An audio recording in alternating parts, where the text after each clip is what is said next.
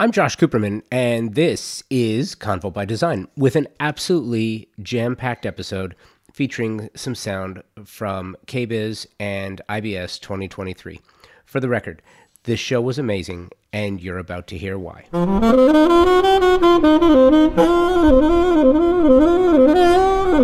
I'm going to call it, the pandemic is over. I don't know if that's official or not, but I'm calling it. It's done.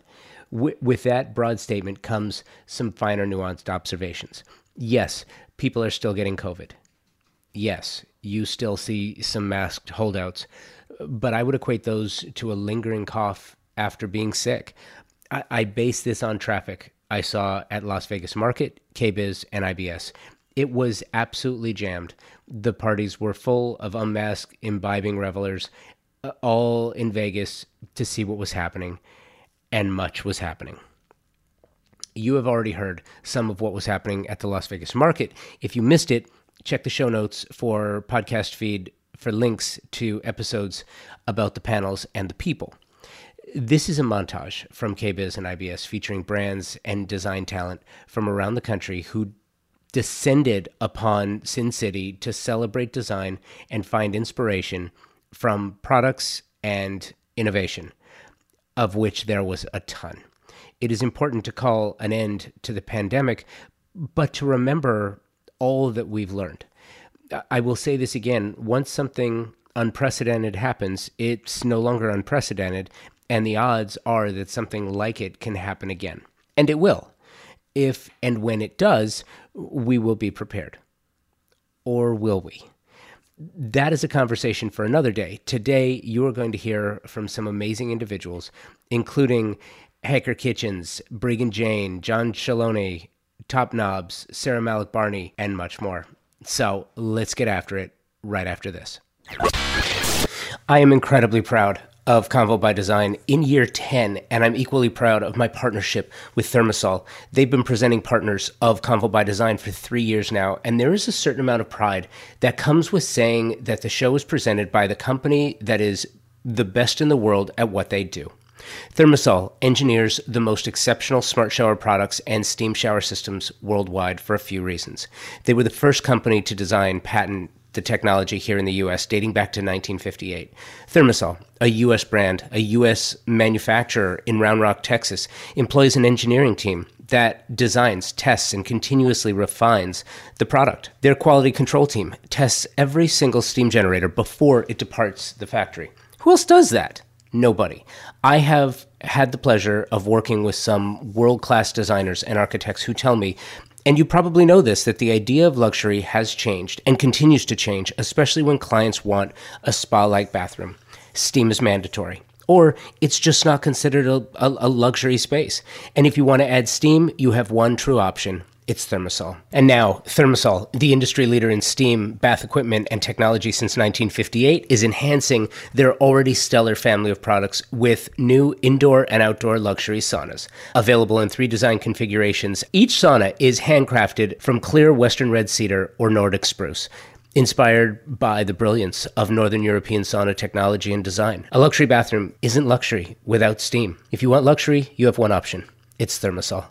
Check them out at thermosol.com and at Thermosol on the socials.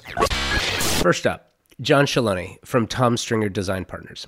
John's role as vice president is multifaceted and deploys his characteristic energy to oversee client presentations and installations, as well as day-to-day priorities of the design staff. Prior to joining Tom Stringer Design Partners, John ran his own interior design firm, was an executive for Schumacher, and spent 4 years as chief operating officer of luxury footwear maker Stubbs and Wooten. John has an incredibly broad range of design and business expertise, which he devotes to ensuring the flow of clients' projects is smooth and steady. And I know your partner. I have spoken with him. Last time Tom and I spoke was 2019. Got a chance to see your work and see what you guys do, and it's amazing. And thank you. Tell me the story. How'd you wind up working with Tom? How'd you wind up working at the firm? How'd you wind up in the biz? I always like to say when I talk about working with Tom that I hitched my caboose to the right train. I worked for myself for a number of years in Florida, and I'm trained as an interior designer. I have a design degree, but I wanted to move to Chicago and sort of found Tom by accident, or he found me by accident. He found my resume on the ASID, American Society of Interior Designers, national website, and they called and said, we saw your resume. Are you looking for a job? I interviewed and moved to Chicago. It meant giving up my own firm, but it meant joining a much bigger firm. And Tom and I have very similar aesthetic styles and business preferences, and so it was great. We were able to align our workflow, and I joined the company in 2007. Tell me about the state of design right now. Let me preface it with this. So we're at KBIS and IBS. By the way, when you come here, is this KBIS or is it IBS? For me, this is KBIS. However, I sort of find the most candy at this side of the show because there's just so many fun things that aren't normally in my wheelhouse of materiality. But it is really KBIS for me, and I like this show. I don't come every year, but I do find it really enjoyable. And when I was telling my team about it yesterday during a staff meeting, a lot of them didn't really know what KBIS and IBS is. And so I'm telling them how sort of fun this can be, even though it's a lot of walking and a lot of seeing. So you have to sort of distill it. But I think if we're talking about the state of design, I mean, it's evident that everyone's really excited to be back out in the marketplace because there's a lot of people here, and maybe more than I've seen even pre-pandemic. So I think that says something like huge demand. People want to be out. Networking is key in our business. There's so many positive things that come with the show that aren't about the products themselves. So I think that's exciting, and design is, ever changing. And interesting too, I was at Market before. Did you come from Market at all? Las Vegas Market? Yeah. I did not, but Okay. I was here for the summer market. Okay. So really interesting because it was crowded. Yeah. I mean, there are a lot of people here, and for everyone who's saying, I think you kind of have to, everyone's got an opinion. And sometimes based on how many followers you have on social media, your opinion seems to matter more, which is completely ridiculous in certain things. And when it comes to how the business is doing, state of the business, state of design, are we entering a recession? Possibly. What does that mean? I think if you look at the foot traffic here and you see everyone that's looking for product and everyone's here looking to see what's new, this is pretty cool.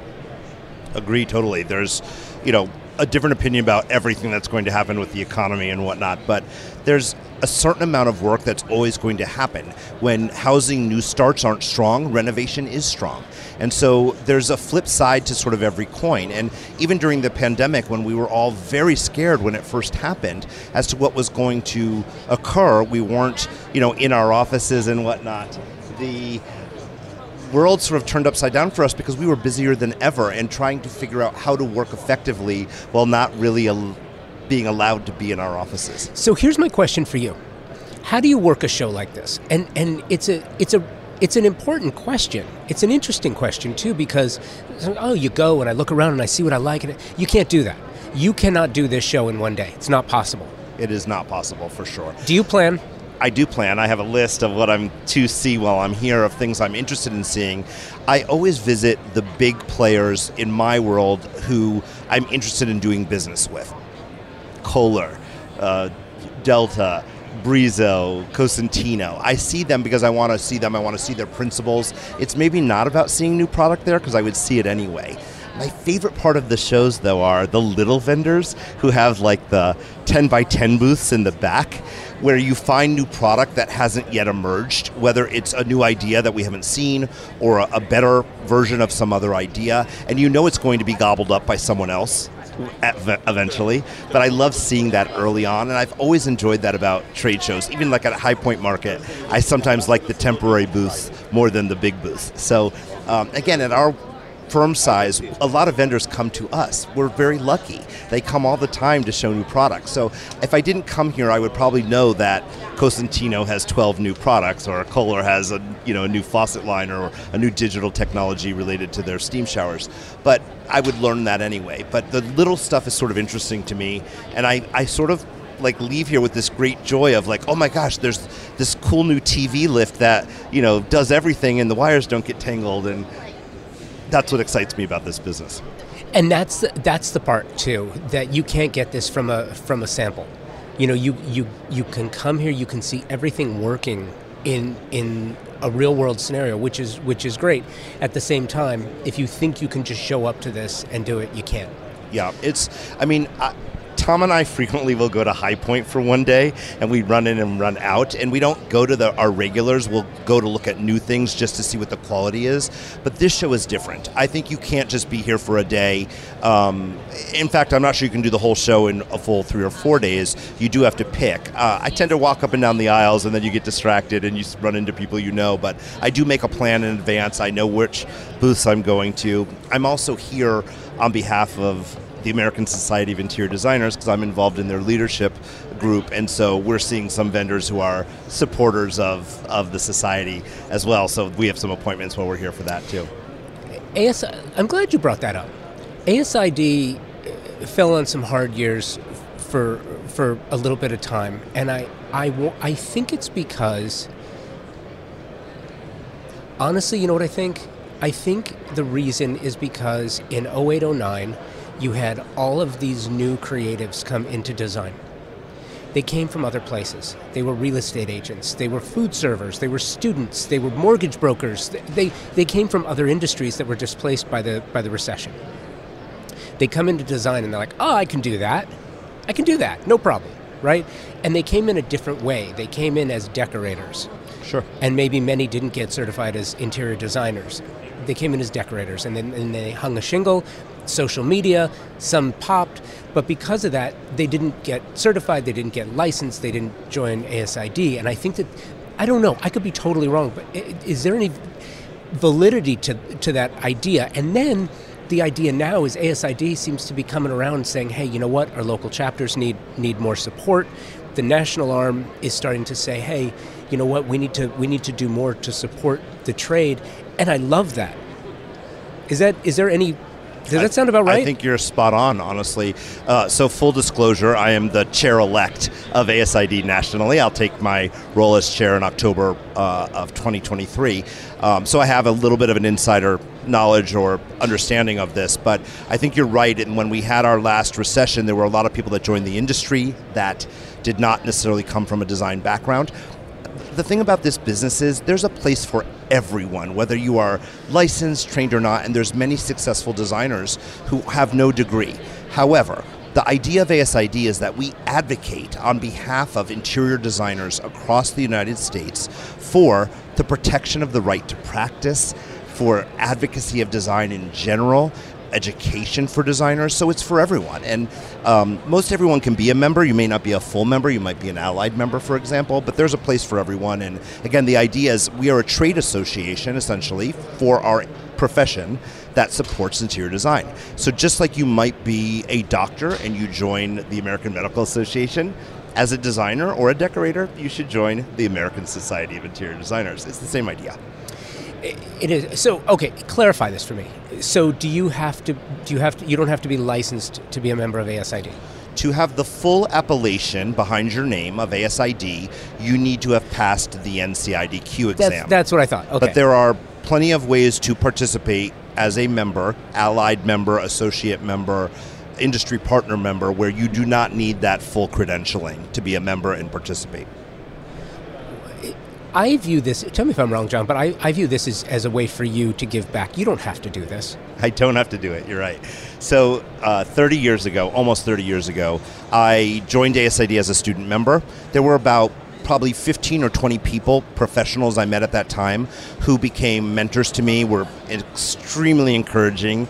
I didn't know what it looked like physically to be an interior designer, so I latched on to a couple who I could sort of see myself portraying. They did different things in their careers, but I wanted to be them, and so they're still my idols and mentors today, the same people. I'm doing it because they gave their time to me then, and I want to give my time back to someone now. And I think if I could let someone have just 1% of the benefit I've achieved through participation in these kinds of organizations, then lots of people can be successful doing this. And by the way, I think it's an important time to bring this up as well, because we're entering another phase, and I've talked about this a great deal.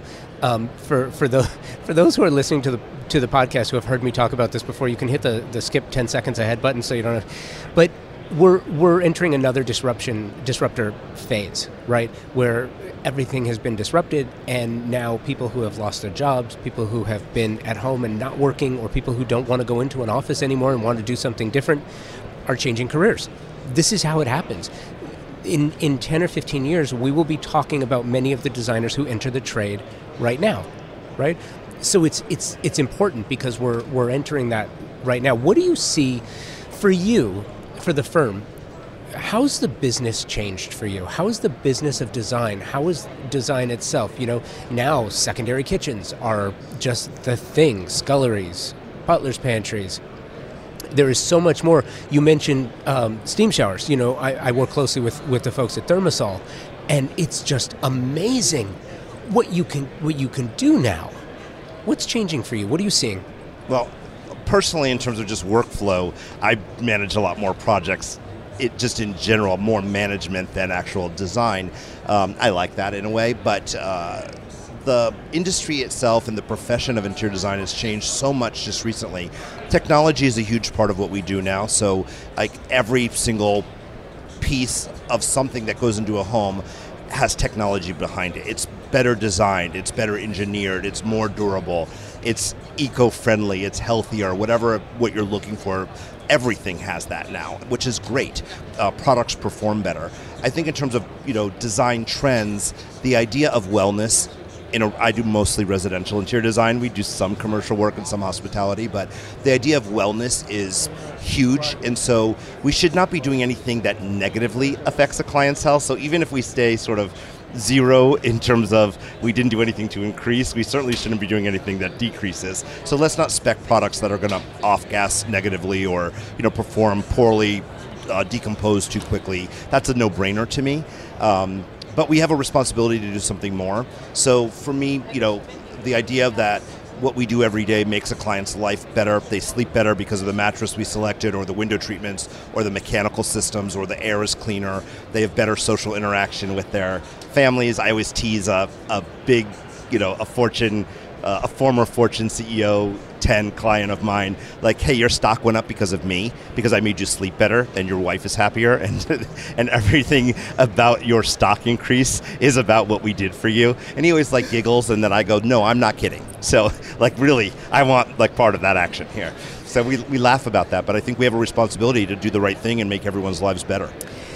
That is so funny and so amazing and so true. Very true. And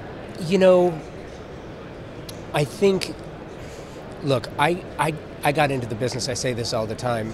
I'm not a designer. I'm not an architect. But I do play one on a podcast, and I love the business, and that's why I do what I do, because I think it is so important, and the value that designers bring, and everything that we're talking about now, the whole idea of home has changed. And it's funny, you say you do the project management side. I think it's got to be still fun for you to get back into it and do the design, correct? It's my favorite part. And during the pandemic, when the teams weren't in our office, I did a lot more actual interior design. I'm doing the selections and the design process, and honestly, it gives me the greatest joy as to my everyday life. So I would do it every single day, all day long, and maybe leave the management to someone else. But part of what I do every day is make sure the clients are happy and the projects are moving forward at the right pace, and that we're going to deliver on time and on budget, which is the hallmark of our firm's success. at Tom Stringer Design Partners. That's what we're known for. We're very good at engineering how to back out of a project, and if a client buys a house in February and they want to be in it in July in Nantucket, we can figure out what we can do to get them in. Even in this day and time, we're very good at that. And the other reason why, one of the things that I think is so amazing, and what, with design right now, here at KBIS, you also realize too that, I don't know, I want your opinion on this. I feel like we are moving more towards a European sense of design. In that, it's funny because everything has always moved towards the American way of doing things when it comes to the creative arts like design. But now this idea of a kitchen where, in Europe, in many cases you have a kitchen, you sell your home, the kitchen, like the sofa, it comes with you. Right. And we've never really grasped onto that concept, but I think we're getting closer. And there are ideas like that, and that's why you have a designer. It's not that they can specify the most beautiful sofa for you, but it's the materials and the off-gassing and where it comes from, the sourcing, the specification. Can it be delivered? And now it's other things too. Like, if you love this kitchen, guess what? You may have it 3 homes from now. Yeah? I think that will come eventually. Funny enough, like 20-something years ago, I was in a particular real estate market, and I looked at a house, and there were no appliances with the house. And they were like, well, in this market, people take their appliances, right? And so that happens in certain areas. Some houses sell with appliances, whether they're built in or they're just sitting there. But in other markets, they take them forward. I am very familiar with the whole concept of the European kitchen and things moving forward with you. I love when houses have, or residences have, a sense of place, and many of our clients have more than one home, so I'm conscious of designing something that gives them a sense of place when they're in that home, so that not everything's the same. The one thing about the European aesthetic, because there's a certain amount of modernity to it, that seems to be timeless and can sort of fit into any situation. I think that's regal in a way. But on the opposite hand, like taking a Christopher Peacock white, painted kitchen and putting it into a modern house when the client decides they do modern kitchens, by the way, so I'm not throwing them under the bus, but moving that forward kind of thing, it doesn't make sense. But the idea of modular kitchens that can be moved, it's very appealing, and I sort of think it's cool. And kitchens don't have to be that big then either, which is sort of interesting in terms of the downsizing of residential work. Okay, so I'll get a little silly for a minute as I wrap this up, but you mentioned Christopher, and I love Chris. Christopher's amazing. And it's still like the hallmark of good kitchen, right? People all reference it. Yeah, but no, I'm talking like about Kleenex. Yeah, no, totally. But I'm talking about him. Yeah, I just spoke to him. I had him on about a month ago, and we were talking about music because he's a drummer. And what do you do when you're not designing?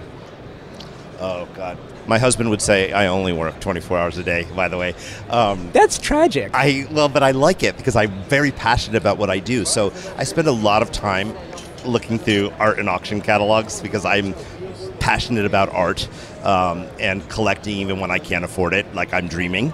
So I like that process. We love to go to museums. Much like Tom, we love to travel.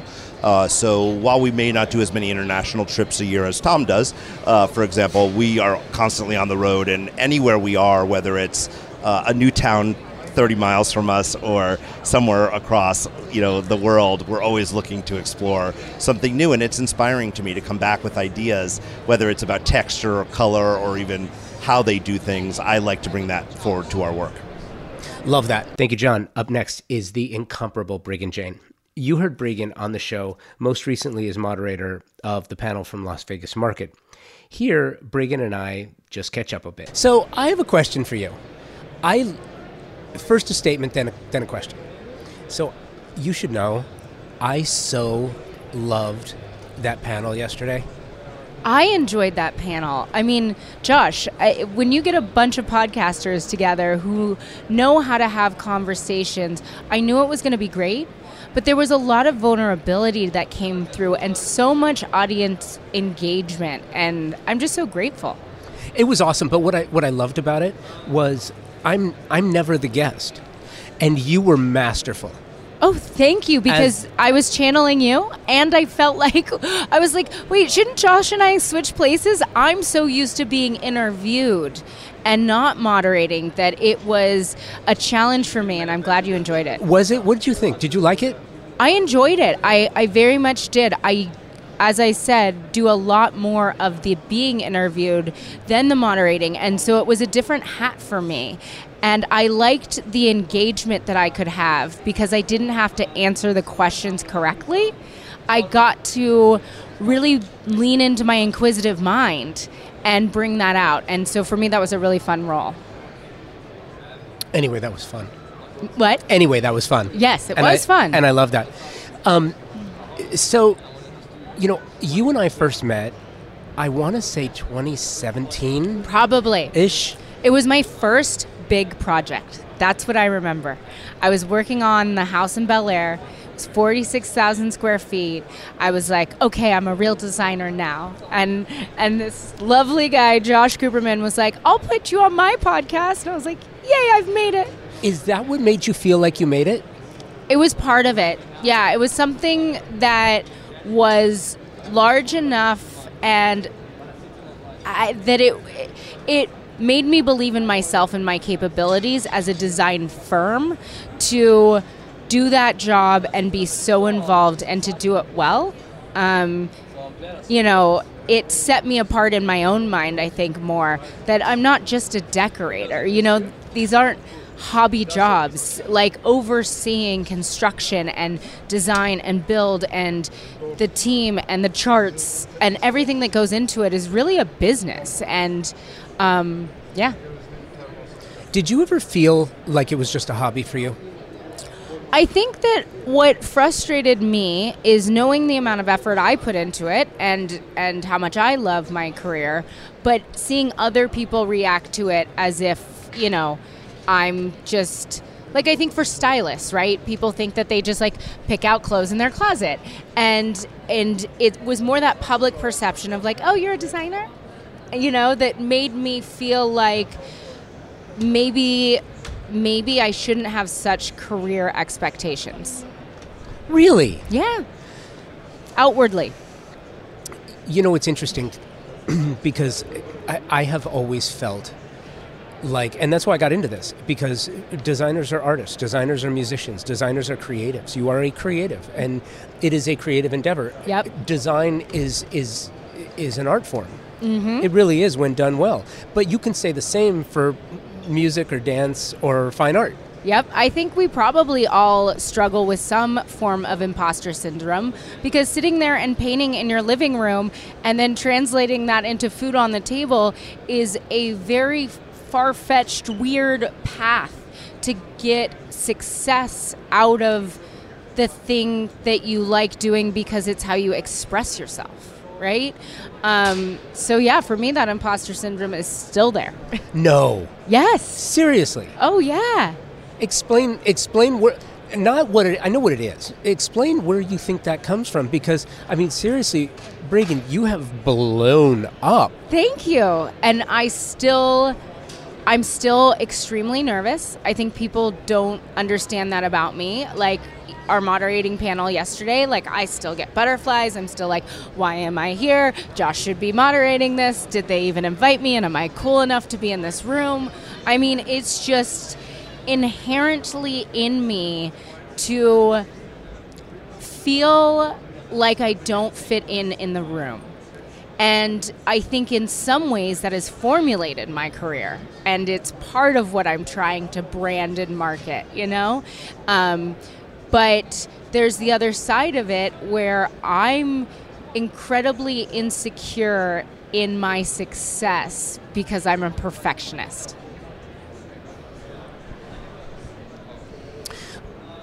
I get that. At the same time, you also have to have that hunger and drive, because if you ever do feel, I'm just kind of thinking through and walking through it in real time. Right. Like if you ever do finally feel like, hey, I've made it, I'm here, then the hunger's gone. The drive is gone, right? There's no push. Yep. And I think that I am a product of my birth sign, if you want to call it. I'm a Capricorn. And Capricorns are known for knowing nothing other than climbing the mountain to a higher point. And it's less ego-driven, when you think about climbing a mountain or reaching the top. It is that perpetual climb that I don't know how to turn off. What I also find interesting, too, and I wanted to ask you about this, the experience. So we're back at KBIS in Las Vegas, loving it. The experience has got to be different for you, though. Like, when you're coming out as a relatively, newer designer in 2014, 2015, I don't know if you came to KBIS then, but when you come there, you're like, oh my gosh, I got to go educate myself, and I got to look, and I got to go see and figure out what's what. Yep. But you're not.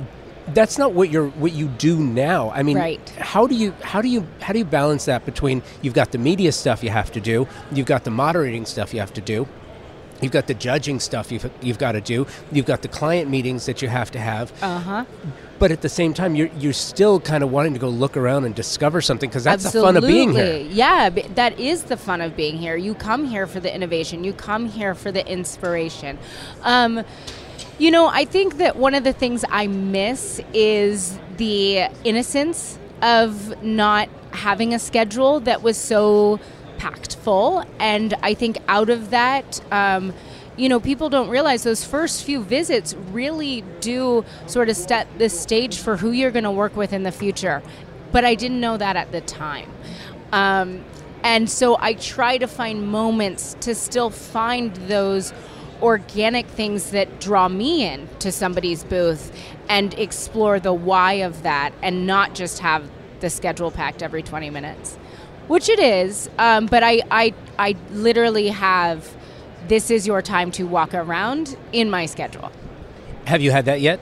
No, it's right after this. Oh, I love it. Okay. So how do you do that? Now, you have the one school of thought, whereas I'm not going to plan anything. I'm just going to go walk and see. Or I know that this area is filled with people who, with companies that I'll never see any. I won't see them on the pages of any of the trades. I won't hear them, being talked about. So I'm going to go try to find those. Which one do you lean to? I mean, right now, because I have to, my life is very planned, and I enjoy the moments of ease it sort of gives me to know that there's a schedule. It allows me to be freer because I don't have this running to-do list in the back of my mind. It is on paper, and then I can just mosey around. And even if it's 15 seconds, my brain isn't full of the what should I be doings.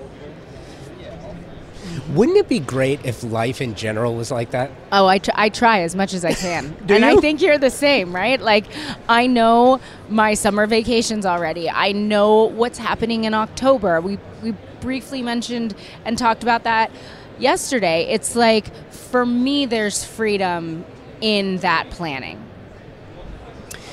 With that, though, do you find that at all restrictive when it comes to other creative things you want to do? Like you had a podcast. You don't do that anymore. Right. Was you not a part of the plan. Thought I'd have it forever. Did you? Yeah, I really did. What made you stop?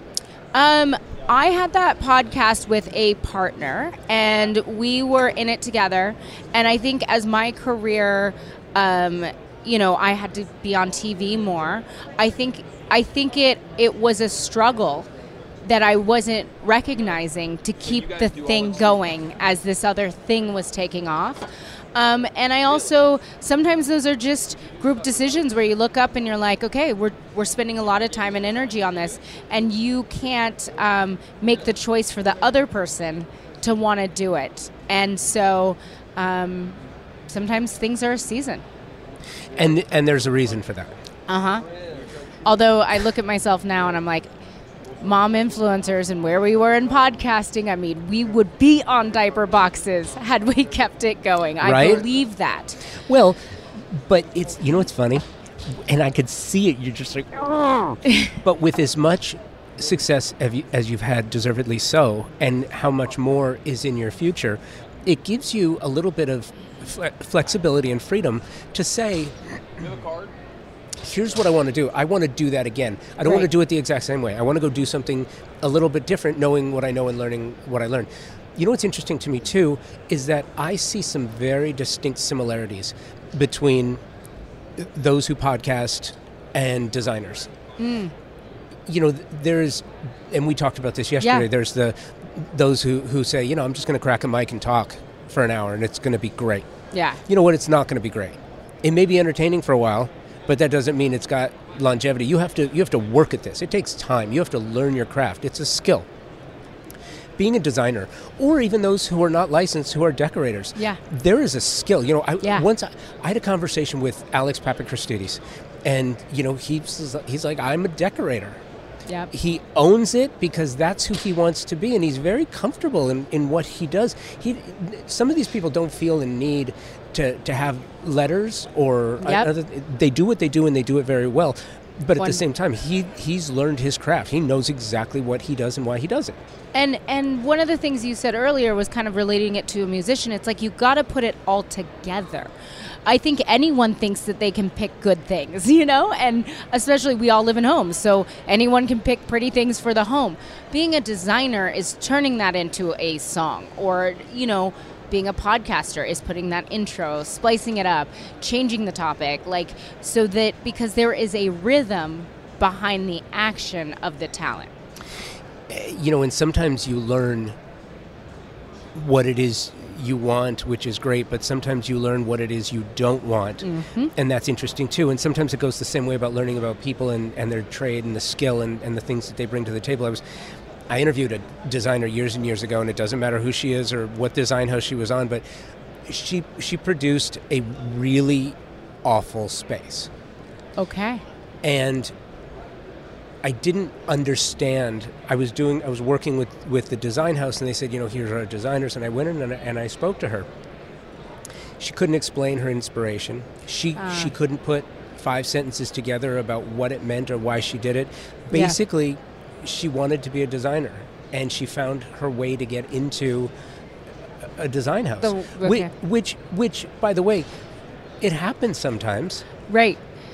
Well, and I was going to say, I have a lot of people in my firm and have always sort of had people who would not say they were designers. You know what I mean? They didn't come to my company because that was their talent. There was a motivation or a relationship or a skill that they had that could support the design business. So I think that there are a lot of roles in this industry and the visual expression that aren't always putting together the whole final picture. Yes, but my point in that story is to sort of drive home the point that being a designer isn't what you call yourself.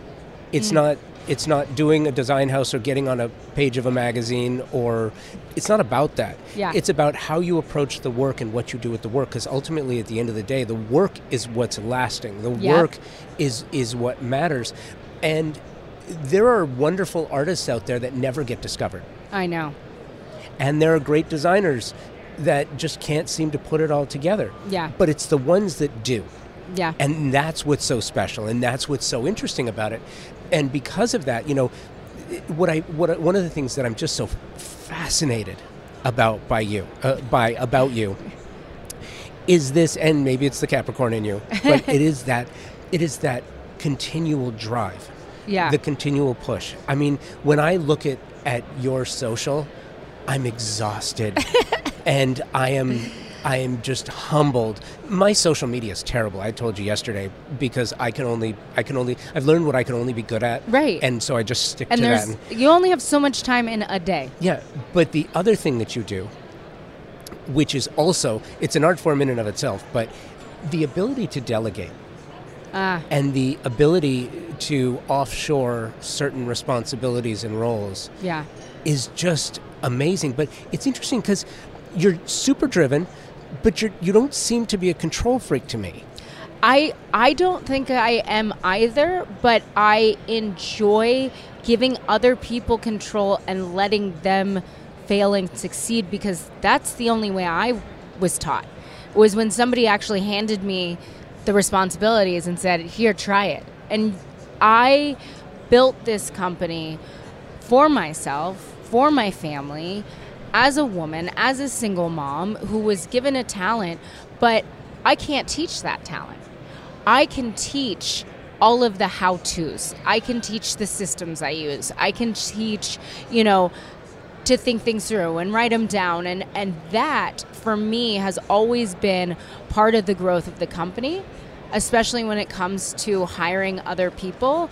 I really want them to leave my company and go do whatever it is they want to do in life, and to have learned 10, 20 things that they picked up working for me, to be able and go and do that. And I mean, that's true. My girls have moved on. One has her own design business, one a doula, one's launched a workout company, but they still tell me and come back to me and they're like, oh my gosh, that spreadsheet, whatever XYZ that I didn't even know I was teaching them, helped them foundationally build their own companies.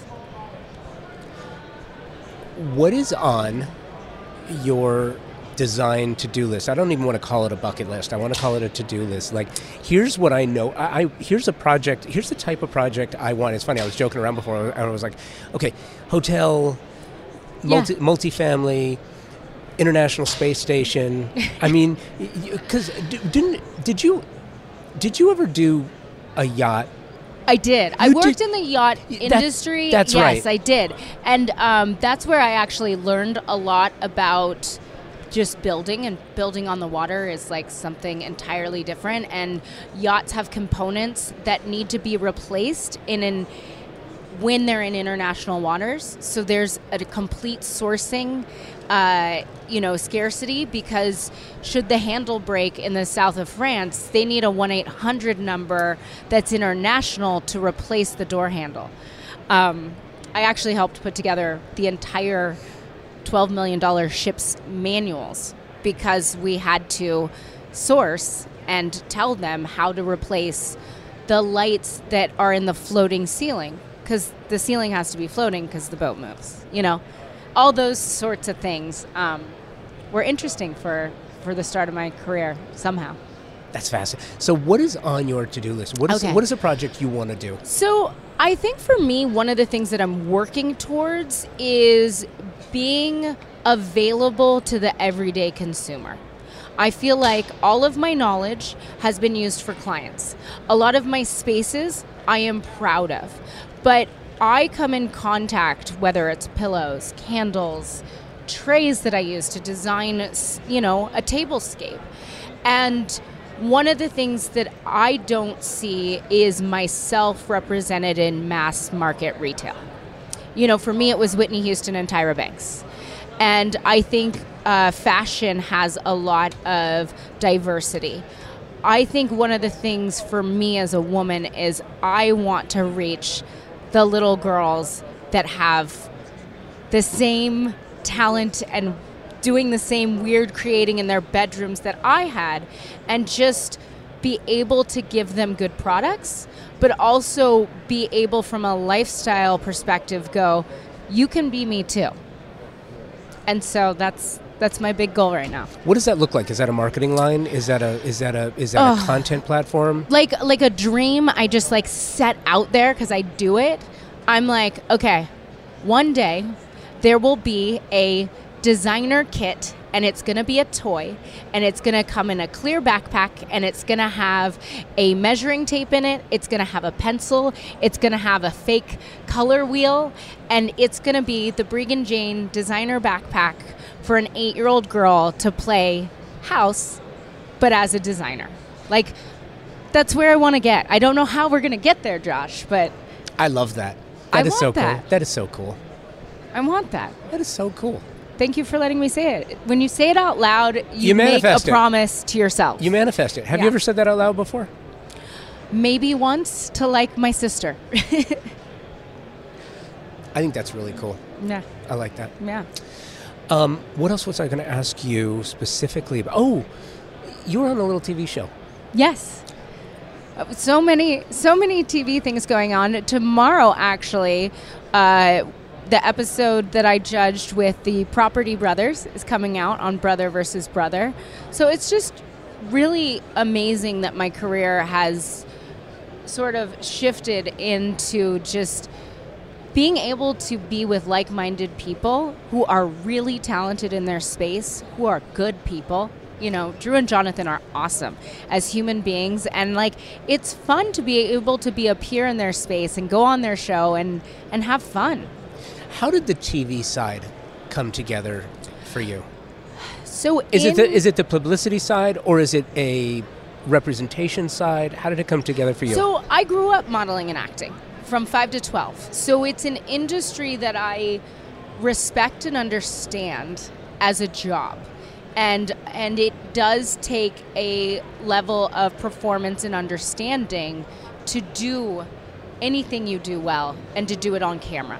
So I always say if I were a doctor, I would be one of the doctors who's on camera. You know what I mean? Like, it doesn't matter, I think. You can translate any talent into representing yourself publicly on TV if you have that thing.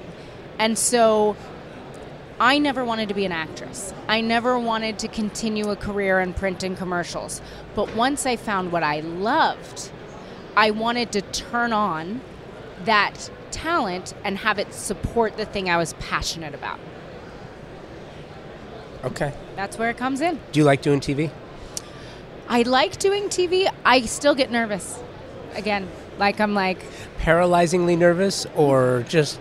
No, the sentence that somebody else told me probably 5-6 years ago that gives me so much freedom is they don't want you to look bad.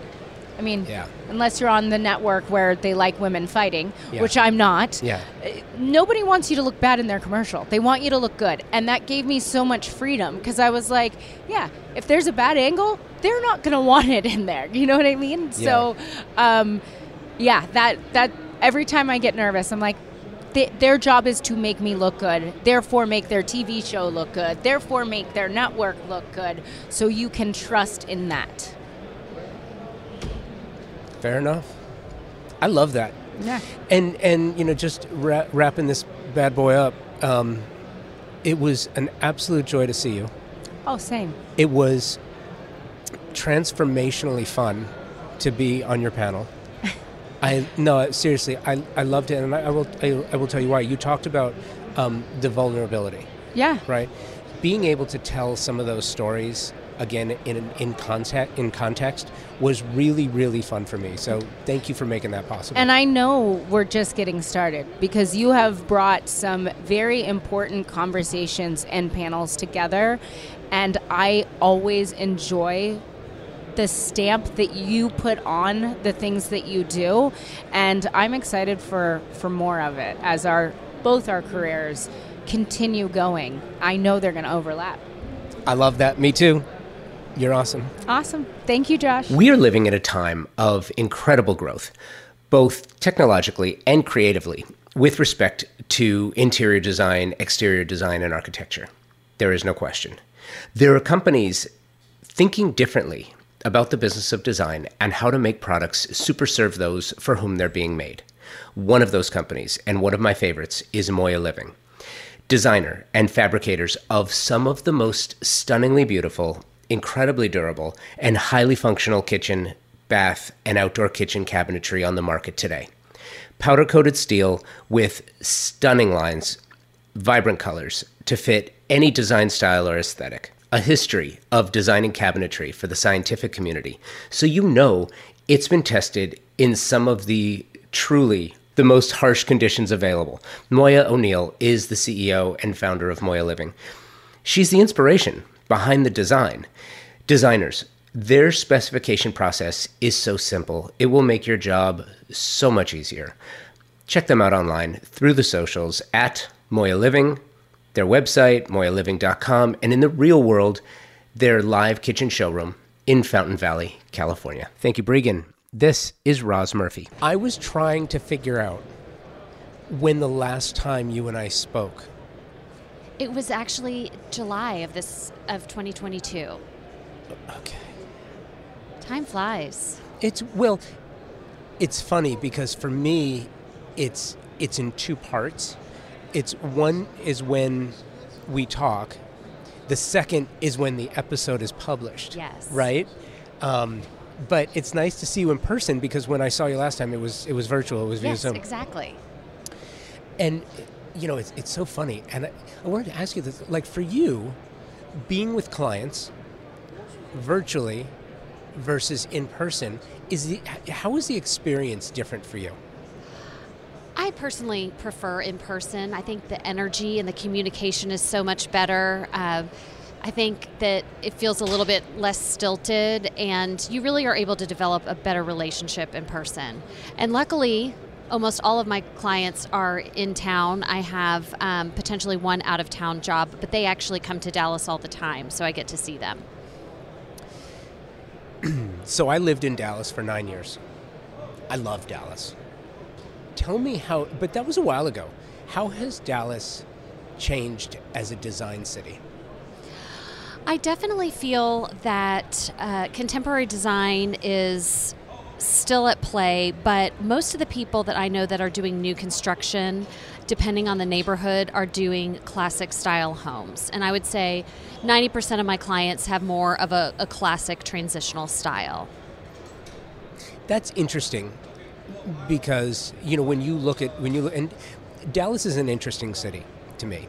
And being from LA, you mentioned you come to LA, you have family there, so you come to Los Angeles, so you've been there. LA and North Texas, Dallas in particular, very, very similar. You've got LA, you've got Dallas. You've got Orange County, you've got Fort Worth. There's a different vibe between LA and Orange County. There's a way different vibe between Dallas and Fort Worth. Absolutely. Or if you're from Fort Worth, Dallas. Yes. Yes. Right? I learned that when I moved there. Yes. They're not the same. They're not. But equally great. You're either from Dallas, Fort Worth, or you're from Fort Worth, Dallas, based on where you live, which side of Arlington you live on. Yes. And the vibe is different, and the feel is different. But one of the things that I love about Dallas is you've got the Nasher, you've got arts, you've got world-class sports, you've got the Speedway outside of Fort Worth, which brings in a ton of new business and different people. Anyway, it's vibrant and it's different, and the amount of people that are moving into the Metroplex is just staggering. How has that affected the business, and how has that affected your design? I would say that it's affected sort of everyone's business from the residential real estate market, because during COVID we had a lot of people from California move to Dallas. I actually had some clients that bought one of my other clients' home that moved from California, and what's interesting is that they think that Dallas is such a bargain compared to California, and a lot of times the projects are a lot easier to pitch because our costs are so much lower. It's interesting too.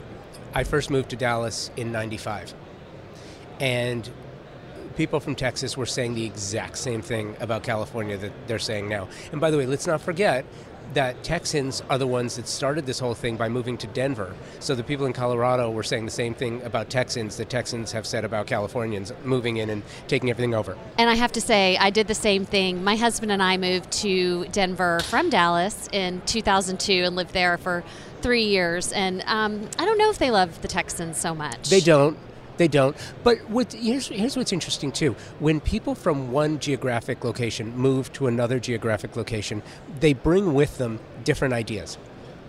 Some of them are terrible. And in addition to the ideas, the crowding and the traffic and the costs and the inflation, just the real estate inflation of pricing is really hard, especially for locals. At the same time, it builds community and it brings in an influx of new ideas. And I see that in Dallas. When it comes to resources as a designer, Tell me about the design community, because it's close, it's close-knit. You seem to really like each other.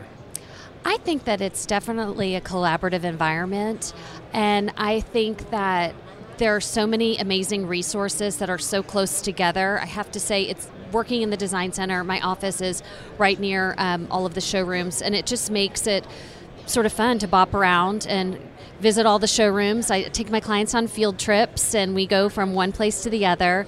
But I do feel like there's a diversity in the aesthetic for sure with designers, but I think for the most part, it's very collaborative. When you come to a show like this, how do you navigate it? What are you looking for? What are you looking for here? And what have you seen that you're absolutely crushing on? So I come to this show because I do a lot of new construction, custom homes, and I feel that I always want to be able to see the latest and greatest when it comes to plumbing, tile, countertops, appliances, and I feel like I'm able to hyper-focus, where when I'm at home, I go to the same showrooms that only have a very small amount of each product line to be offered. So I think that this show is huge. I've never been to the Vegas show. I did go to the Orlando show last year, which is very easy, and I'm finding it a little difficult to navigate. I should have brought some breadcrumbs to find my way back to the shuttle.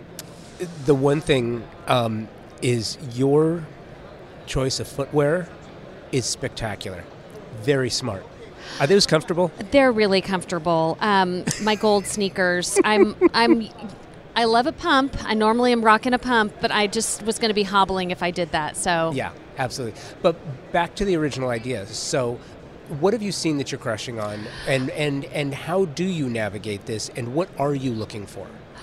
I'm really looking for in-person touch and feel products with the plumbing. There are a few projects where I've specified faucets, but they can't see them in person, and I'm really wanting to take video, etc. I think Kohler did an amazing job with their vignettes, especially collaborating with Ann Sachs to create those really luxurious bathrooms, and it was very playful. I was sort of crushing on the colorful commodes. There is a lineup of commodes, pink, yellow, blue, lavender, my favorite color. I mean, I might have to switch out my toilets and go right back to the 60s. 60s in look, but not in performance. Correct. Let's hope. Which is great. Yes. Which is really great. It's interesting, too, because Texas doesn't have the same restrictions. You talk about toilets, and it's really interesting because in California, for a long time, and it's unfortunate that this happens, but because of the rules and regulations and the low flow, so people would do a project, get it signed off on, and then drive to Arizona or Nevada to go pick up their new toilets and bring them back to California. Texas, you don't really have to do that, but I am curious, is there, even though you don't have to, is there a feel for sustainable design? Is there, and that's the interesting part of this, is like in California you have to have it because you have to have it, but in Texas you don't have to have it. But is it still relevant? I think that it's still relevant, and people are really becoming aware of the different sustainable options out there. I can't say that my clients are obsessed with sustainability, but I think slowly but surely we'll get there. I love that. I am so thrilled that we were able to sit down and reconnect. Roz, thank you for doing this. Thank you. Enjoy the rest of the show. Thank you, Roz. Now a bit from our friends at Haker Kitchens. This German brand with over 125 years of tradition is making waves with exceptional design.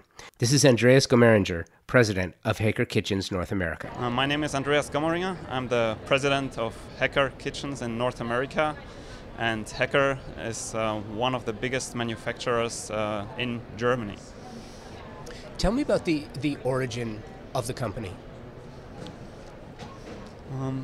Haker has been founded 125 years ago by a guy called Hermann Haker. And nowadays it is led by the same family in fourth generation. That's amazing. Where do you manufacture? So our manufacturing plants, they are in Rödinghausen. This is in the west of Germany. And your U.S. operations are out of Miami? Exactly. We have our U.S. headquarters in Miami. So we're here at KBIS, IBS 2023. What does an event like this do for you? And in the context of it being post-pandemic, sort of re-engaging with the design community, and especially, last year KBIS was in Florida, now it's back in Las Vegas, so you've got a new group that maybe wasn't. Were you there last year? Yes, yeah, we went to Orlando last year. Okay, so you have a group that maybe a lot weren't at the event last year. What is an event like this? What does KBIS mean to you as a company, specifically as it relates to engaging with the design and building community? No, being here in Las Vegas at KBIS for us is the great event, basically the major event for us in the entire year. Especially after that long time of pandemic we have seen over a couple of years. We went to Orlando last year for the first time, but we've been told that Vegas is even more spectacular, bigger, and we love to connect to the design community here. Definitely is one of the major events for us and our company to show our product and our brand to the design community. And what have you, tell me about the product. Tell me about the differentiations in the product. Tell me about the manufacturing. Tell me about the product sourcing, the research and development. I know I've got a lot of questions for you, but tell me about the design and the performance of the product itself, and who's specifying it and why. That's a lot of questions. It is a lot of questions. Wow. So let's start with the design options you have with Hacker. Hacker, as we are having one of the most modern production facilities across Europe, we have the ability to customize basically any cabinets you desire. What is our strength is that we have a portfolio, not just laminates, lacquered, the original finishes. We really offer real wood veneers, glass finishes, ceramic finishes, stone finishes even. This variety really gives you the option to design and specify in a way that your customers want to see the product. And another strength is our competence in lacquering. So we do have our lacquered doors we are offering in 1,950 colors. So the entire NCS scheme you can use and apply to your kitchen. We also adjust our cabinets to US dimensions for accommodating appliances, which is a big plus compared to other manufacturers you'll find from Germany. And yes, the design variety is unbelievable. We call it no limits. That has been also our claim at our last exhibition, because there's almost no limits on what you can do with our cabinetry. What's interesting too, to me, and I'm curious about this, specifically as it relates to the research and development team. And I think about this in the terms of the fact that the last time I was at KBIS was in 2019, here in Las Vegas. The conversations that I had with manufacturers and designers and architects and builders, the conversations were completely different than this year, right? So much has happened and so much has taken place. The kitchen, the heart of the home, right? What's really interesting, like in Southern California, the idea of a secondary kitchen, a second kitchen, was fairly commonplace on the upper end of the luxury side. You know, whether it was an Asian kitchen where you would have an Asian design model, rather, where you would have a traditional kitchen, which was the heart of the home, but then you would have a secondary working kitchen, you know, for grease and odors and splatter, and it was a dirty kitchen. It was for working, right? So you'd have two. A kosher kitchen, where you would have two of everything in the same space. Or another kitchen, you'd have a scullery, or you'd have a butler's pantry, or you'd have something in the bedroom for a coffee bar and a small kitchen. It's just amazing to me, the dynamic changes that are taking place in this particular room. The kitchen has changed dramatically. As a company, this is not your kitchen of 20 years ago. It performatively, it has changed so much. Tell me about your engineering department. Tell me about your research and development team. How do you navigate the changes that the design community is trying to enact on behalf of their their clients. How do you navigate that, and what is the engineering? And it's funny, as we talk, and for those who are listening, I'm looking over your shoulder at a video that is showcasing your factory, which really sort of informs the question, because it's spectacular. Just I'm watching just the science. It looks like an auto factory. It's amazing. Tell me about the engineering and the R&D that goes into the product and how it informs the changes that you make. Josh, you're definitely right. So if you look around where we are standing right now, basically we don't stand in a kitchen, right? You see on your right-hand side there's sideboards, part of the living rooms. In the back you see a bar hidden behind pocket doors. And as you mentioned before, the fabrication process changed as well. So what we are doing basically in the research and development part of it, for sure, we follow trends, we observe trends from other industries, and also we look what's happening out there. And we also see in terms of the material changes that people prefer more natural materials than it has been before. It becomes basically more interesting. And the trend you mentioned before with the second kitchen, this is real, right? So people really want to have their show kitchen, highlight kitchen, close to the living room where they gather with other people, and then they want to have their working kitchen. And this is great with our product. You can do that, right? And definitely there's a lot of things happening. Material is developing, the way we produce and the engineers developing. For instance, we have a laboratory, and in the laboratory nowadays we even do UV light testing. This is so fascinating because we know, you talked about California, we know that you have kitchens that are exposed to sunlight probably all day. And what the guys are doing in Germany, they are simulating 15 years of sunlight directly hitting your cabinetry to see if there are any changes or alterations in the material. So nowadays it is on such a high level in terms of high tech, so definitely not comparable to what we have seen 20 or 30 years ago. It's interesting too. So do you, and I'm going back to this, when I think of German made, I think of highly engineered, I think of dutifully researched, and I want to talk to you about that too, because again, looking at the factory and the manufacturing that goes into this, talk to me about your engineering department, because that's something that the design community doesn't often talk about, sort of what goes on behind the beautiful material, the people, right? The engineers who are crunching numbers, who are doing the work. And I tell you why I ask this. I ask this because in the past you would look at the idea of a kitchen design and you would say this kitchen is going to be here exactly as it is for 25, 30 years. Fair. Because the kitchen is changing so dynamically currently.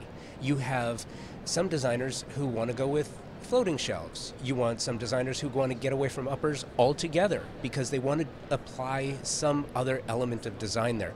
You have the appliance manufacturers who are putting more in drawer instead of traditionally how appliances were used. That has to change the way that you engineer your kitchens. It has to change the way, and plus you're making room for other things. You're making room for warming drawers and refrigerated drawers and dishwasher drawers, and you're making room for coffee systems, and it's changing so rapidly where you look at a kitchen and you say, you know what, this may be traditionally how the kitchen footprint looks for 25 years, but we have to change the way that we think. The engineers are the ones who change the way you think. Tell me about that process, the science behind the design a little bit. Well, what I do think is that it has become more complex than in the past. So if you look into our sales manual and into the number of articles and cabinets we are having in our range, it's way more than 60,000 different options. And I believe the main driver is what you have spoken about. You have different tastes, different people, ones that want upper cabinets, others that don't like upper cabinets. And our purpose is really to create still sustainable kitchens, right? We don't want to have the kitchens move out of the house after 10, 15 years because a new generation is coming in or whatever. It's our main interest to design and engineer sustainable with the kitchens that we have. So there's multi-generation involved basically in that process.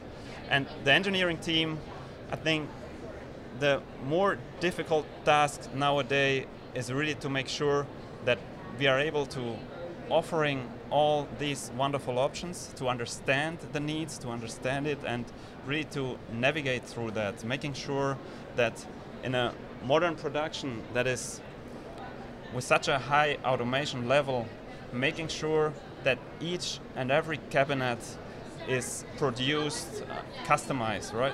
We have customized cabinets, so basically you can adapt each and every cabinet, the size, the color, the finishes, the materials, and I think this is a task for the engineers.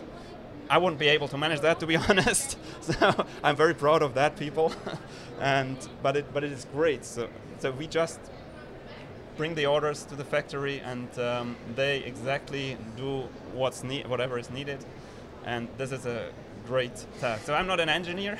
No, but but I know that it is a huge task, and it's great what has been achieved so far. Yeah, and I get that, and I think the reason I asked the question is because kitchens, the requirement of today's modern kitchen, it's more performative than it had to be in the past. You have things that move. You have transforming. You have raising consoles. You have surfaces that raise and lower and move and shift and transform, which makes the kitchen, again, more performative. It's almost like a highly functional garage where it's a workshop. A kitchen is a workshop. It is. And traditionally it's like, okay, well, the range goes here and the refrigerator goes there, and we try to put a triangle here because you want access to, but it's not like that anymore. Like the idea of the traditional triangle has just been changed. So that's why I asked the question. I think it's absolutely amazing. And anyone who's interested in Haker Kitchens, go check the show notes, and I'll have links to the company. Thank you for doing this. All right. Thank you very much, Josh. Appreciate it. Another brand I found at IBS this year is Top Knobs. This is a state of the industry with Matt Vecchiola. Name is Matt Vecchiola, and I'm the Senior Director of National Sales for the Top Knobs division. So we're here at KBIS, and I love that I'm back. First time in 3 years. Yeah, right? Yeah. Did you go to Orlando? We opted out of last year. Okay. Yeah. Okay. So you're back. We're back. Yeah. And it's funny because some people said in advance coming into this, they were like, I don't know if people are going to be traveling. I know. And I was like, I think people are going to travel. And I think the second I sat on the airplane and saw that every single seat was taken, I was like, yeah, I think the show's going to be pretty busy. Yeah. And I was at Las Vegas Market prior to this, and it was jammed. Yeah. And this is wall to wall, and this is a huge event. This is probably the busiest I may have seen it in like 15 years almost. I mean, yeah. So love that. What does that mean for you? And it's funny because I always put the sales side not in contrast against, but actually with R&D and the design side, right? Because the sales side is really important. You're the one that's educating the dealers. So talk to me about that relationship and what an event like this means and what you get to talk to these guys about. Well, this is really exciting for us because we launch all of our new products at the beginning of the year, and KBIS is the perfect platform for us to springboard all of our new launches. So we have a new collection for Top Knobs called the Coddington Collection. First time it's seen the light of day is here at KBIS, and we're super excited about this collection. And our customers, it's a common theme. Everybody comes into the Top Knobs booth and they say, "What's new? Where's your new board?" And it's just so awesome to show it to them. And 9 times out of 10, it's a customer who's already buying from us, and we have a nice little aggressive display promotion here, and we got our new products on order here at the show to ship soon, and they get these products right on display in their showrooms, and it's great. Talk to me about the Coddington. Talk to me about the full collection. Talk to me about relationships with designers. Do you do partnerships? How does this work? Yeah, so we actually have a design team, in-house design team led by Christine Zimmer, and she designs all of our new products. This particular collection, it's a modern industrial collection is the catchphrase that we're using for that series. And the great thing about it that we have with everything that we do with Top Knobs is the depth and breadth that we offer from. It's available in 8 different finishes, multiple sizes, and matching appliance pools at 12 and 18 inches. So it's got a ton of variety, a ton of depth and breadth to what we offer with that collection. And it's right on point with what the trend in the design world is, especially as it relates to finish. Gold and black are the most popular finishes in the industry, and we have our honey bronze finish and our black finish featured throughout that entire collection. So we think we have another hit collection for 2023. So, black and bronze. Yeah. Has that changed at all? Are you? Yeah. So it's called honey bronze. It's a gold finish, kind of a satin brass sort of look. We didn't have it in Top Knobs 5 years ago. It's now our #1 finish at Top Knobs. It's insane how much the gold tones have taken over the kitchen and bath industry. So it's been phenomenal. How does it work with the design team? Because as designers see new product, new colorways, new themes, things coming out of Maison, things coming out of Salone, and then how does it make it through your design process, through your design team to the dealers? So our design team travels to all these shows. Their ears is to the street for what is trending all throughout Europe. Pre-COVID, they would travel with me around all the major metropolitan markets throughout the United States. So the design team would come with me to Miami, to New York, Los Angeles, talk to our biggest customers, talk to the designers at our showrooms. So that's how we learn. That's what we learn is trending, by keeping our ear to the streets, going to these shows, talking to our customers, and getting feedback. So, kudos to our design team for, not thinking they know it all and, still wanting to go out there and, listen to hear what everybody else has to say. Tell me about the company. So Top Knobs has been in business, I guess we're on year 28. Started as a family-owned company with, 2 porcelain collections of knobs. And slowly but surely, we just started building a brand. And it's a really cool story. I started at Top Knobs 16 years ago when it was a small family-owned company. We got purchased by a private investment group in 2008. And they believed in us. They invested all the capital that we needed to come out with the new products. When they purchased us, we came out with 7 new collections in 1 year. And if you're familiar with Top Knobs, each collection is on a display board. So we had 7 new display boards that we had to get out in the field. And, this private investment group just every single year after year, they believe in us. They give us all the money we need for tooling, all the money we need to subsidize our boards to get them out in the field. So every single customer has our new products. And, the thing about Top Knobs is we try to be the easiest company to work with. We know that when you're doing a kitchen and bath remodel or a kitchen and bath project or new construction, we know there's a lot more stressful products to worry about than cabinet knobs. So the thing about Top Knobs is we have it in stock. We have a 99% fill rate. We have a very accessible customer service team that, if there's an issue, you can pick up the phone and call, and you'll talk to a live person within seconds. And if there's a problem, we're quick to fix it. And that's the nice thing about cabinet hardware. If there's an issue, it's a cabinet knob. If something's wrong with it, we'll send you another one. We have a lifetime warranty. We have a free sample program. We just try to make ourselves the easiest company in the kitchen and bath industry to do business with. What are you seeing now as far as raw material, as far as supply chain, as far as getting product to job site? What are you seeing, product to project? Really? We're in a much better place than where we were a year ago. Of course. Yes, what are you seeing moving forward? I feel like it's not ever going to be as easy as it was in the past. Do you think that's true? I do. I think we're in this new normal where there's always going to be something to gum up the scene somewhere along the way, whether it's freight costs, shipping costs. It just seems like we're in a world where there's always going to be something they're going to stick in the spokes to screw it up for us. But I think we've all learned a lot over the last couple of years, and we've learned how to do business smarter. And but I do think we're in a new normal, and I think it's not going to be as easy as it was in the past. But we got a great sourcing team. We have great relationships with all the people, all of our suppliers overseas. Great relationships with how big of a company we are with the freight and logistic companies. So, our issues right now are minimal. Compared to where they were a year ago with supply chain issues and raw material costs and container costs and all that stuff. We're in a much better place today than where we were a year ago. Very cool. And for those listening, if you want to check them out, check the show notes. There will be a link to Top Knobs. Matt, thank you. Hey, thank you so much for having us. It's great. I mean, this just as we sit here now, this booth is jam-packed, and I haven't seen a KBIS like this in a very, very long time. So it's crazy, right? It's going to be a wild 2.5 days coming up here. So yeah, totally. Awesome. Thanks, Josh. Thank you, Matt. I found another previous Convo by Design guest and panel participant, as well as moderator.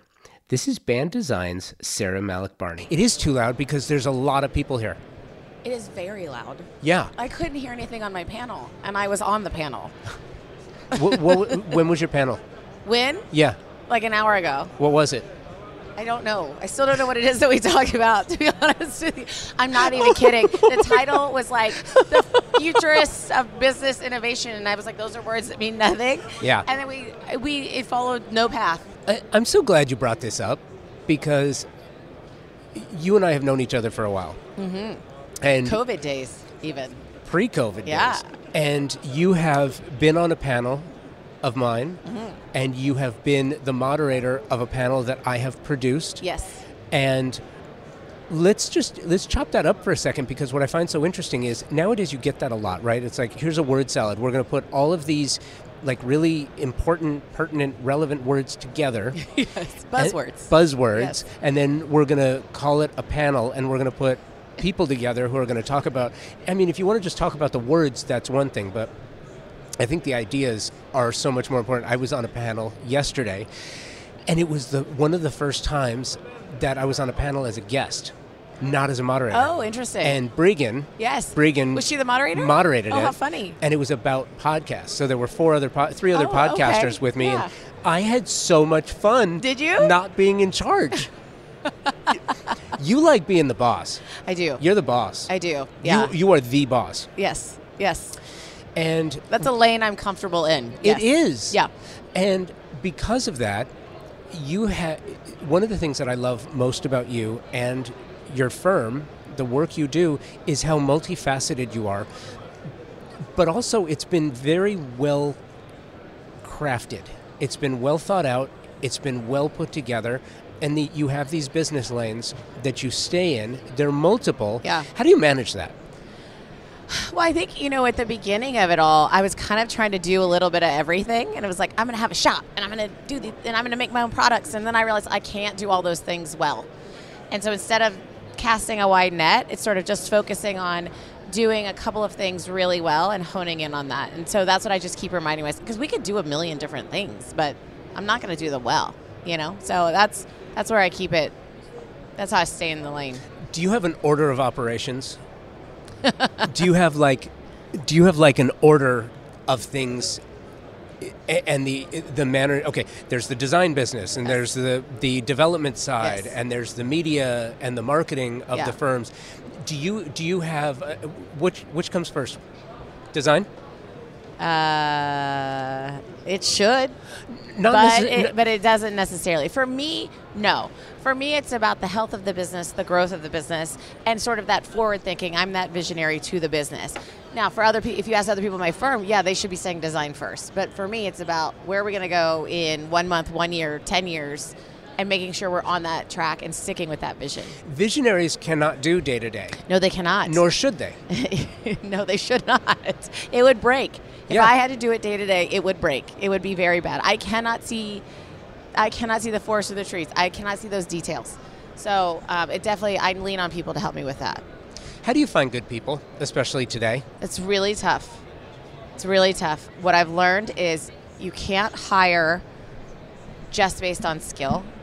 It is more about a culture fit, and if you like the person, then it is anything else. Because as long as they have an eye, especially when it comes to design, as long as they have an eye, you can train them on anything else. So if they're a good culture fit and you like them as a person and you're invested in their growth as a designer, as a professional, then they're a perfect fit. But if they're not, see you later. And so, I think when you know, and it's very much a gut call. And we've been through a lot of bad gut decisions, you know? Tell me about the work. Tell me about the design. Tell me about the state of Austin. And here's what's interesting, too. I love Austin. Yes. I feel about Austin, I like Austin a great deal. I feel like Austin has one foot firmly planted in the future with one eye on the past. Well, I think that's the nature of Austin in general. It's, is always like keep Austin weird, and there's still that old guard, and they do not want to let go of the weirdness of Austin. I have not seen it slip away so much that I have in the last couple of years, and it does feel very different now than it did 2 years ago. And I mean, it's been growing like crazy for 15 years. But really in the last 2 years is when you really feel the shift of it. You can't get reservations places. You can't park anywhere. I mean, it's just, it's a different city now. Yeah, it is a different city though. And to that point, I think South by materially changed Austin. It did, yes. And I could say that because I worked for South by Southwest for 7 years. And it's so ingrained in the culture of the city. But now it's like this is another conference that just happens. People don't care as much about the music side of it the way they used to. They don't care about the art and the creative community that comes for it anymore. It's all about what tech businesses are going to come and what panels am I going to go see. So the attitude of it is very different than it was, for sure. And here's what's interesting, too, about your firm is you do residential development. Yes. You have this all-encompassing residential development arm of the business. Okay, no BS, seriously? How do you do that in a market like Austin? Holy cow. Real estate, good Lord. It's tough. I mean, I'm not going to lie. I think the way we've done it that I feel like is a little bit smart is we're not trying to be some massive home builder. We're not trying to be somebody we're not, and we're not trying to build it too quickly. I mean, right now we've got 4 properties. Only one is super active in construction, and we're sort of, doing a step-by-step instead of doing like 10 at a time. And I think to slow roll it a little bit like that, and, the main reason I started it is to have more design-forward flips, new builds than the same crap that was going up with the white subway tile and the same whatever fell off the back of a truck. So there's a little bit more thought and care put into it that translates, I think, into a feeling and helps, well, one, drive up the sales price of the house, but also make it a little bit more of a unique experience. And that doesn't happen in Austin. And I don't know if that really happens a lot in a lot of places. And so I think that's sort of the secret sauce to be able to play in that crazy space. Why do you think that doesn't happen more? I don't know. I mean, like for me, it seems like a no-brainer, right? But for whatever reason, people aren't thinking of that, and I think that's from a designer's perspective. If you're a developer in general, you're only looking at the bottom line. You do not care about the output. So I think unless you are a creative coming at it, you're not thinking about it. And I think a lot of creatives aren't thinking about it. I think they are just siloed in their design and not really thinking past what's right in front of their face. Do you think, though, that after the last 3 years, after what we've all been through, that people have woken up to the fact that design is experiential and good design is something that's not about what's on the walls or about the space, but it's about the experience that you have in the place? I definitely think there's more of that than there ever was before, but I definitely think there's still people who think that what we do is frivolous and unnecessary. You think? Yes. Huh. Yes. And I won't even name the professions of the ones that I think typically fall in that bucket. But we love architects. No, it's not yeah, architects, yeah. I was more talking about doctors. I kid. No, I'm kidding too. Wink. No, I think there is definitely more value put on it, and people are more trusting than they were of what we're doing. But I definitely think that there's still people out there like, yeah, I just need a couch. Can you help me? And they don't actually care what we're doing or what value we're bringing to the table. Yeah, but I don't know. I'm taking that in for a moment. You what? I'm taking that in for a moment. Okay. Because I think you're right in some form or fashion. I think that, look, design is a is a creative endeavor. It's a form of art. It is absolutely, make no mistake about it. It is a subjective sport. Yeah. And there will always be those who think that certain forms of art, someone can look at a painting. And to me, paintings are the perfect comparison. Because there are some who can look at fine art and say, oh, ugh, whatever. I don't get it. Yeah. It's the thing. There are others who can say, yes, it's wonderful, but I would never pay $1 million for a painting. Right. And then there are some who would say, well, I don't understand. The canvas costs $10 and the paint on there is another $10. That's $20 worth of material. It's intellectual property, though, at the end of the day, what you're paying for it. It is, but it's more than that. Yes. It's emotional. Yeah. Good art makes you think. It makes you feel. Yeah. It gives you something emotionally. Yeah. And music. I love jazz. Jazz, music, any music that you love transcends, and it takes you someplace else. Yeah. Good design, it takes you someplace else. But do you think it's like one of those things you don't know if you don't know? So until you've experienced good design, so of course somebody's gonna be like, yeah, what you're doing is just decorating a house and it's no big deal, and move on with your life. But then when they've really experienced good design, then that's when they really appreciate it and they really see it for what it is. No question. Yeah. No question. And that is what's most important about it. And I think that's part of the problem too, is, or part of the solution is that your clients are never going to come to KBIS and walk around and go, oh my gosh, this is... Oh my God, I would never bring them. Do you know what's funny though? I will tell you something. I think more clients should come to this. No, I don't. I'll tell you why. Okay. Because if they came to this, they would understand that it's not like walking into a store where you have 4 pairs of pants and 3 shirts from which to choose. Yes. There's a difference in the experience that a good designer brings to the table. Yes. And I mean, that's what we tell our clients, when we're specifying a sofa, for example. I say, I went to High Point Market and I sat on 75,000 sofas so that I could recommend these 2 to you in good faith, so you don't need to look at them. And that's what you're paying me for. You're paying me for that knowledge and that experience. And once they're reminded of that, they usually get it. They don't need to see everything. We have very few clients that ask to sit on things in advance. Very few. They just trust it. We're recommending it because we know it's good quality and we know it goes with the design. It all is a perfect piece, and they understand that's why they're hiring us, for sure. Yeah.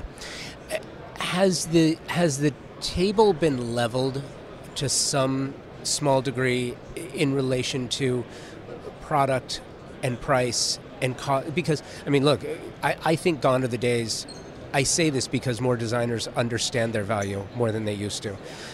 But, you will still have some clients who say, look, why don't you just give me your discount? I got the eye roll. I love that, by the way. I love that because that is probably the one thing that's like, oh my gosh, I don't ever want to hear that again. I've actually gotten in fights with other designers about that question, because we all actually feel differently about that question.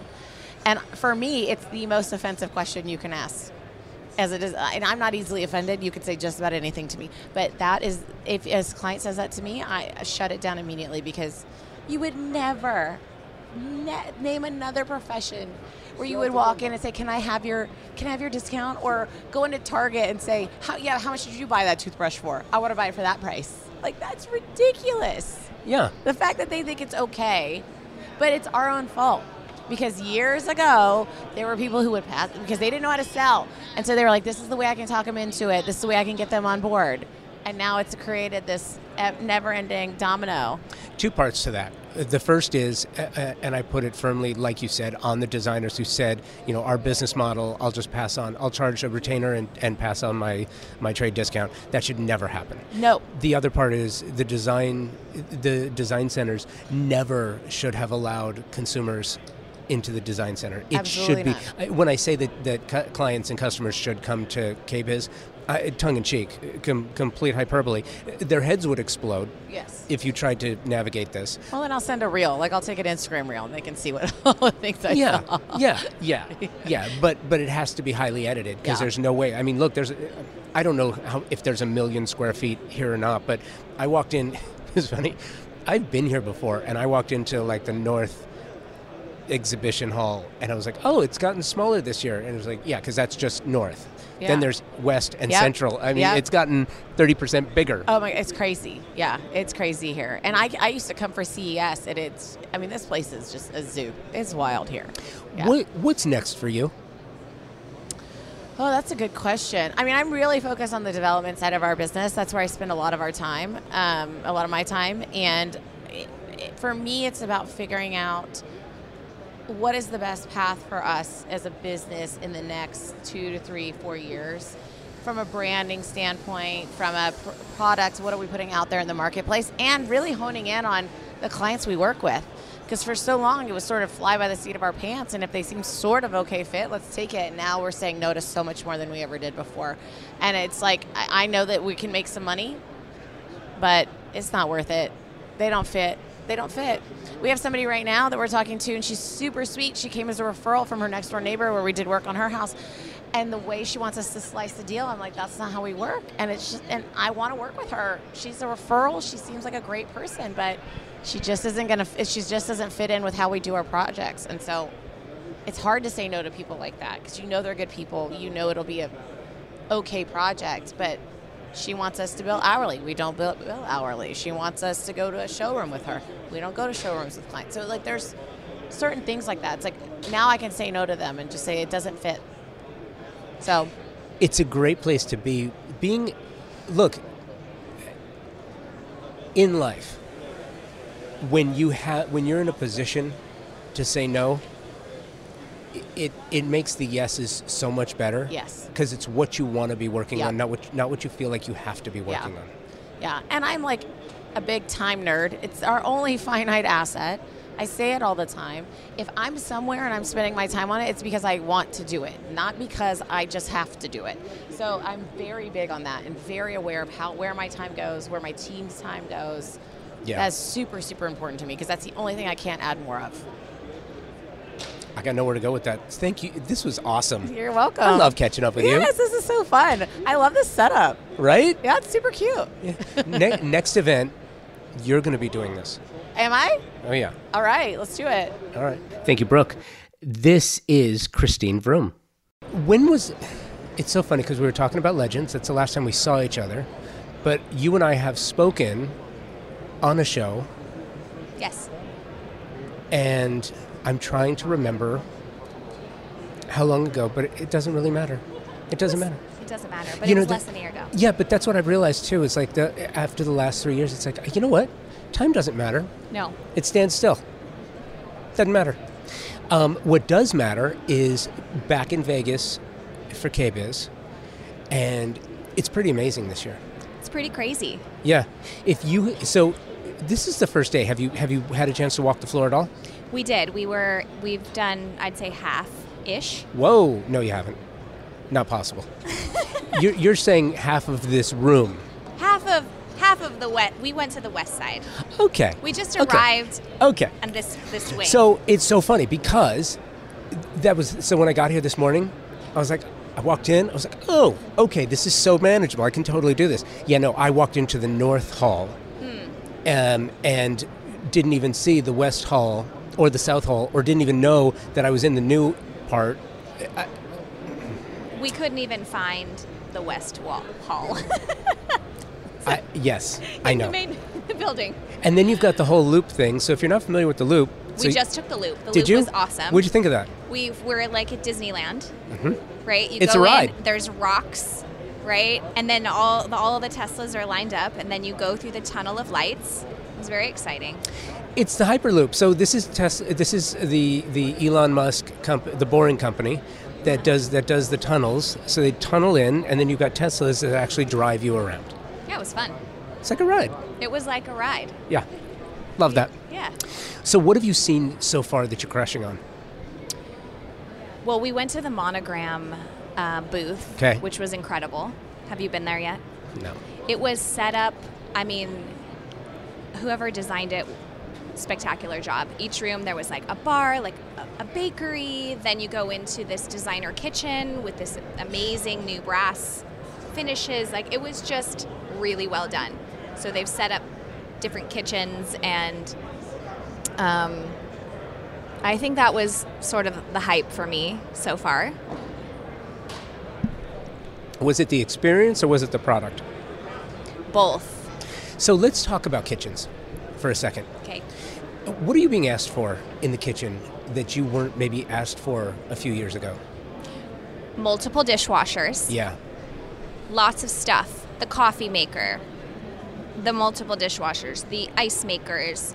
Beverage faucets. Taps. Wine fridges. You name it. Fridge drawers. Beverage drawers.